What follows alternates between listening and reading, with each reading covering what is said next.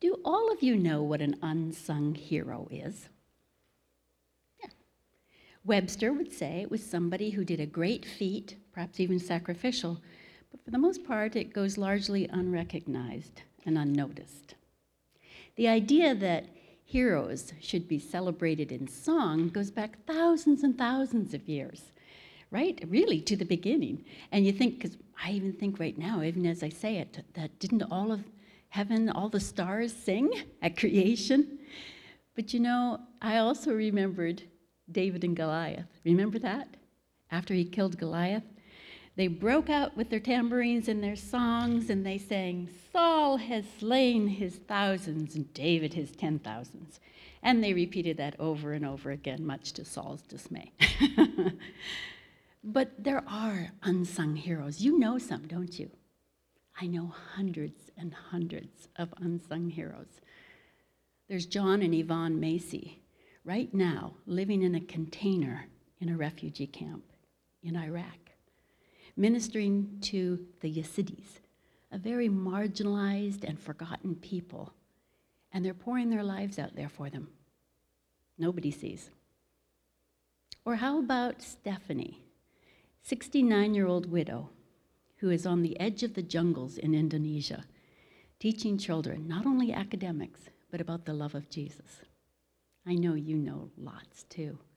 And for the most part, these people are not being sung about.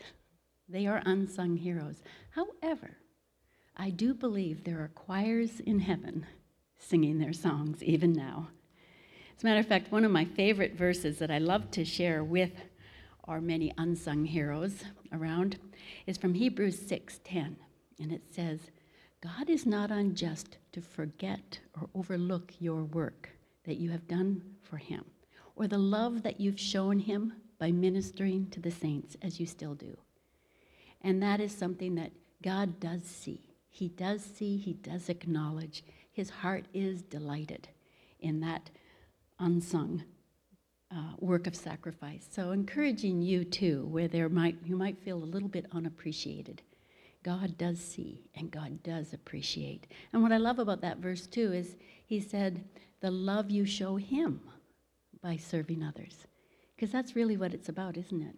It isn't about necessarily getting all that appreciation from everybody else, as wonderful as that is.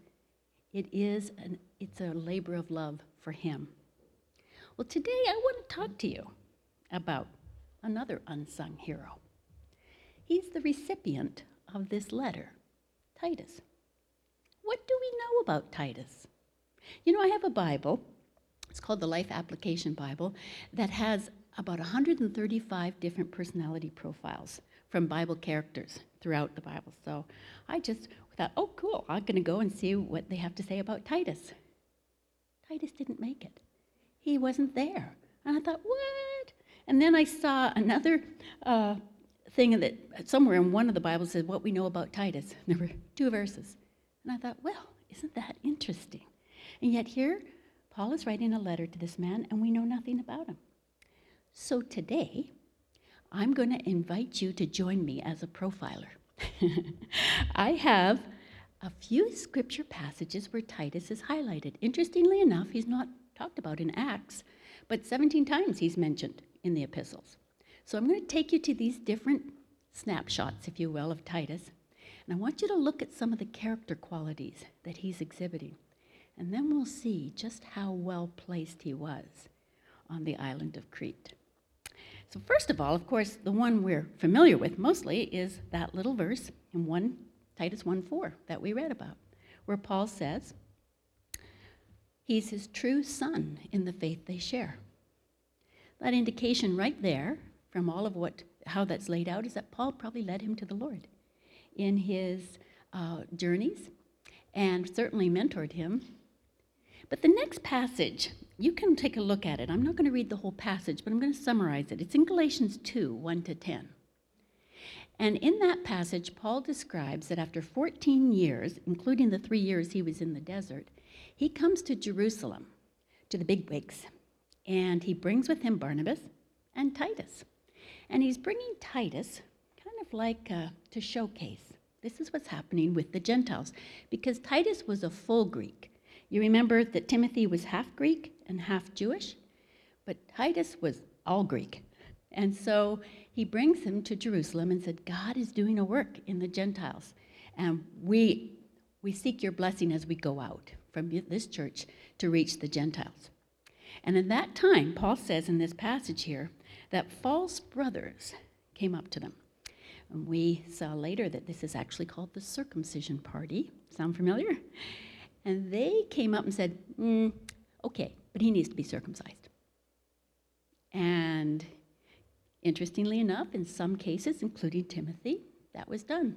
But here in this situation, as a full Greek, the call to essentially step in back into a Mosaic law ceremony and rite, they stood up and said, no. It said both Paul and Titus stood up and said, no. As a matter of fact, I like the verse actually says, we did not yield in submission for a moment. So here they are, kind of the newbies. Paul's essentially a newbie. Titus, absolutely not intimidated at all. And they stand up and they said, no, this is not the gospel. This becomes really an important situation, a precursor, if you will. A precedent, that's what the word I want. If we say that he has to be circumcised, well then, we've just added to the gospel. And we have to add this to everybody. So they stood strong. And it says in this passage that Peter and John and James affirmed them and said, that's right, and sent them out with their blessing. Well, isn't interesting? Think about Titus here in this situation. But the next passage I want to read to you is the one that first, a couple of years ago, really piqued my interest in Titus. It says in 2 Corinthians 2, chapter 12, Paul is talking about when he came to Troas to preach the gospel of Christ. He said, even though a door was opened for me in the Lord, my spirit was not at rest, because I did not find my brother Titus there. So I took leave of them and went on to Macedonia. And I remember when I first read that, I went, what? Who's Titus? I know Barnabas was an encourager, but why was Titus so important to Paul?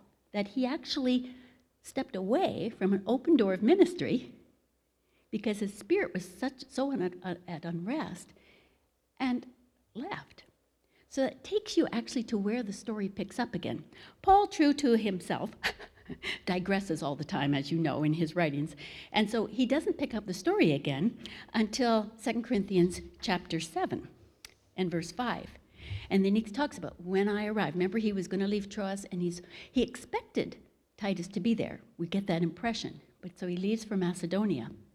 It says, so when we came into Macedonia, our flesh had no rest, but we were afflicted on every side, conflicts within, conflicts without, fears within. So you get this feeling. I actually heard this sermon preached to us talking about how missionaries have a lot of emotional angst many times that they themselves don't always acknowledge, but sometimes it actually does keep them from being able to fully minister in a healthy way. And Paul, I love it, he's very honest and very transparent. And he says, we were a mess. Our spirits had no rest. There was conflicts without. We had fears within. But God, who comforts the depressed, comforted us by the coming of Titus. And not only by his coming, but also by the comfort with which he was comforted in you. Now remember, he's talking to the Corinthians. As he reported to us your longing, your mourning, your zeal for me. So I rejoiced even more. And the context of this is that Paul had sent, according to 2 Corinthians chapter 2, a really hard, a severe letter, he called it, to the Corinthians of rebuke. And we actually don't have that letter. We've got our 1st and 2nd Corinthians, but this particular letter, according to the commentary, said that somehow it was lost along the way. We don't have it. But Paul said it was a tough one. I mean, we can know that some of what he said in Corinthians was tough too, so this was severe. But interestingly enough, he didn't take that. He sent that letter with Titus. So Titus was the one that needed to bring this letter to the Corinthian church. He was the one that probably had to read that letter to the Corinthians. And he would have been the lightning rod. He would have been the one to get any kind of backlash. And so Paul was waiting for Titus to come back with a report. How did they receive that letter? And I love this picture because it's just like us, right? Paul was just like us, just a man, and he loved the Corinthian church, but he knew he had to write this hard letter of rebuke, and he was anxious to know how they were going to respond. Are they going to write me off? Is this it? All of my hard work for this church, are they just going to say, forget him? So he was anxious, and he was waiting for Titus to come back, and Titus comes back with great news. He said they not only repented, and you can continue on and see in that chapter 7 how he says it was repentance unto sorrow. It was the real deal. They heard, they received Titus. He said to them later on that thing, he says, you received him with respect. You listened to him, you responded, and you also sent word back with Titus that we love you, Paul. We appreciate what you've done. To the point that Paul says, I was so comforted and I rejoiced. It was absolutely just freed him up again. So there's an interesting picture of Titus, isn't it? That Paul trusted him to take a really hard letter to not only just represent him with words, but he needed to represent Paul's heart, right? He needed to be able to say this in such a way that it wasn't cruel and harsh, but gentle but firm. Again, think about the kind of church that Titus is going to. And then we have another picture in the next verse, the next chapter. And again, our lesson referred to it. The lesson took us to verse 23, where Paul talks about Titus as his partner and fellow worker. But if you go back a little bit earlier in those verses to verse 16, he says about Titus, you know what? He's talking to the Corinthians at this point. He says, Titus has the same heart of love and zeal for you that I have. He loves you guys. And so in this chapter, Paul is telling about how he sent Titus and a few other brothers to go to the Corinthian church and all the churches in that area, in the Macedonian area, that were collecting money to send back to the Jerusalem church, because the Jerusalem at that time was going through a famine, and the ones who were suffering the most were the Christians. And so Paul was collecting monies from all these churches, and then they were going to send them back to Jerusalem to help the Jerusalem church. So he trusts Titus. There's money involved here. He sent him, along with the other brothers, to collect that money, and he said, Titus is so excited about seeing you again. In essence, he's saying he loves you. He's volunteering for this job. He wants to see you again. He knows this will be wonderful. So he sends Titus and these other ones to go. Okay, now our time for profiling. That's all we have about Titus. So what do we learn about him? Well, first of all, he's a man of conviction and courage, right? He stood up against the biggies in Jerusalem with Paul, granted, arm in arm, but he knew the gospel. He was convinced of the freedom of the gospel and the simplicity of the gospel. And he stood strong against people who could have been quite intimidated by. And he had courage to stand strong. Secondly, he was strong and unafraid, it would appear, of criticism. Or at least he was willing to face the lions, if you will. When he brought that letter to the Corinthian church, when Paul sent him, Paul knew that Titus could be the one to get the defensiveness and the anger and the reaction. But Titus was willing to go. He had a heart of love, but he also was willing and able to rebuke sternly those in the church that were in sin. And then the last point, he was a man of integrity. He was trustworthy, so that Paul could trust him to handle the monies and not have it disappear along the way or give it away to anybody else. He knew Titus and these other men that went with them were men of integrity. So think about that. Isn't that cool to see? You know from your studies what Crete was like. You know what the church was up against. They were not only up against the false teachers of the circumcision party, that element that was coming in and saying, we got to add, there's more. If you're really going to be legit, this has got to happen. But he was also in a culture that was extremely dishonest. Extremely dishonest. As a matter of fact, I was reading this in my ESV commentary. It said Crete was proverbial in the ancient world for its moral decadence. The ancient historian Polybius wrote that it was almost impossible to find personal conduct more treacherous or public policy more unjust than in Crete. Think about Rome and everything else, right? He said Cicero also stated, moral principles are so divergent that the Cretans consider highway robbery honorable. So this is the man of integrity, the man of courage and conviction, who is coming to bring leadership and pastor the churches in Crete. I was talking to Carrie, and she said, it makes me think of Ephesians 2:10, where God has prepared good works for us. God used all of these experiences prior to coming to Crete to prepare Titus for the job that was before him. It was a hard appointment. He was going, like I said, he was facing the circumcision laws. He had to rebuke them. Paul knew that Titus would be able to rebuke them. He had to also deal with the sin of the whole culture that needed to be addressed. He needed to be able to choose godly men, and he himself was a good example of what they could look like in the midst of this society. And they were just fledgling churches. These were little churches that were starting up in homes all over Crete.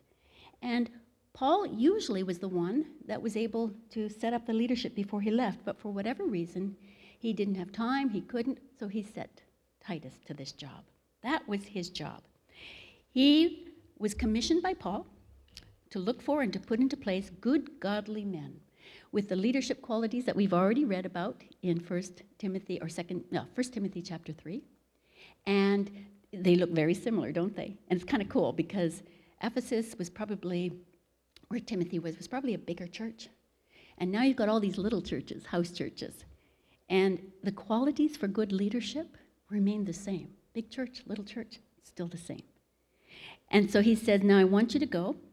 And the first thing is to set up the leadership in each of these little homes with godly men.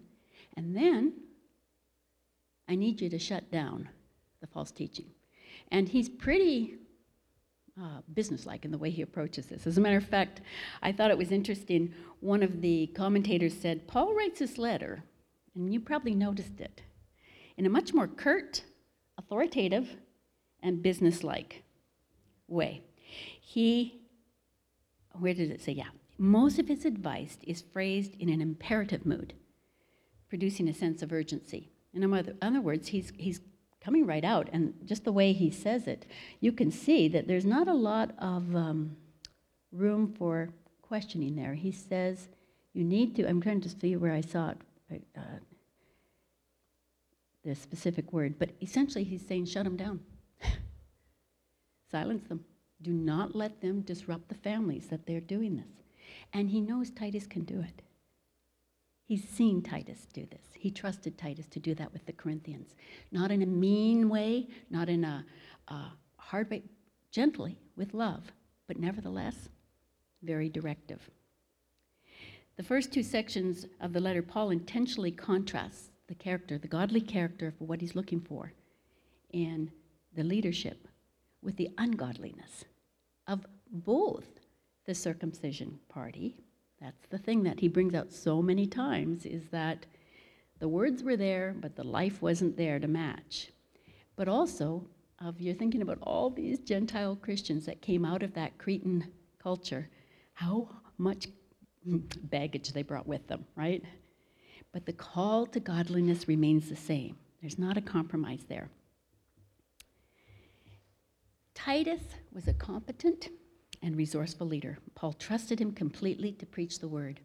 He could remain a man of integrity in a place of total deceit. He keeps the word central. He delegates well to godly men, and he can rebuke incorrect teaching. Paul didn't expect him to stay on. If you know, at the end of the book, he says to him, okay, I'm sending these two guys here, and I need you to meet me in Nicopolis. Because remember, he was a missionary church planter. He was a missionary pastor.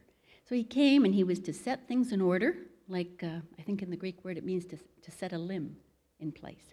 Set things in order, and then establish, get things correct in terms of the teaching, but to know that he would be leaving. So it's interesting. Paul in 2 Timothy refers to Titus preaching in Dalmatia. And I don't know if you know this, but Titus actually chronologically takes place between 1st and 2nd Timothy. And as you know, 2nd Timothy was Paul's very last book to write. It was in this imprisonment where he died. So chronologically, Titus was actually written before that. And he was talking to Titus when he was in Crete. But when he was there talking about Titus in 2nd Timothy, he said he's in Dalmatia. And that's where, I don't know where Dalmatia, I always think of Dalmatian. But I looked it up, and it was just part of that, Greek area. But he went to evangelize and to establish churches. And that's the last word we hear in the scriptures. Now, church history says that Titus came back to Crete and that he evangelized all the islands around Crete. But that ultimately he died in Crete and was buried there, and they have lots of grave markings and things like that for him there. But he died at 94. He lived a long, long life. By their standards back that time, and ours too. 94 years of age, and he died. So there he is, our unsung hero. I hope that as you go into your studies in the next 3 chapters, some of these characteristics, I prayed that the Lord would help me to represent him correctly, because, it's easy sometimes with profiling to read into things. But honestly, I looked at these passages and I think, wow, he was a strong man. He was a man of conviction. He was loyal to the gospel and to the Lord and to Paul, and he was trustworthy. So as you go into your study, think about this recipient, this man who, for the most part, is really not spoken of much in Scripture. And I hope you're encouraged in your own studies, but also as you look to your life and say, Lord, what qualities do you want to develop in me too? Because we're all leaders, right? Even if we're leading grandchildren, we are leaders and influencers. And so to ask the Lord, show me where I need to grow and keep me in a place where I can be a good example. Let's pray. Father, we thank you that you've given us this little glimpse into a man that you know very well, to a man who's with you right now. And it will be really fun to meet him one day in heaven and to ask him questions and to find out where Georgie was really wrong. But just to really be able to even thank him for his faithfulness to a very difficult position. Thank you, Lord, that you are faithful, and that no matter what you call us to, you are faithful, that you will take all of the experiences that we've had and you will redeem them. And actually, you help us to use them in what you're calling us to today and tomorrow and the next day. I pray, Father, that we would have eyes open to see you in our situations and in the circumstances, even the difficult ones, and to thank you. Thank you for this time to be in the Word. I pray that you would open our eyes to understand and to see you, first of all, and then what you're asking of us. We bless you, Lord. In Jesus' name, amen.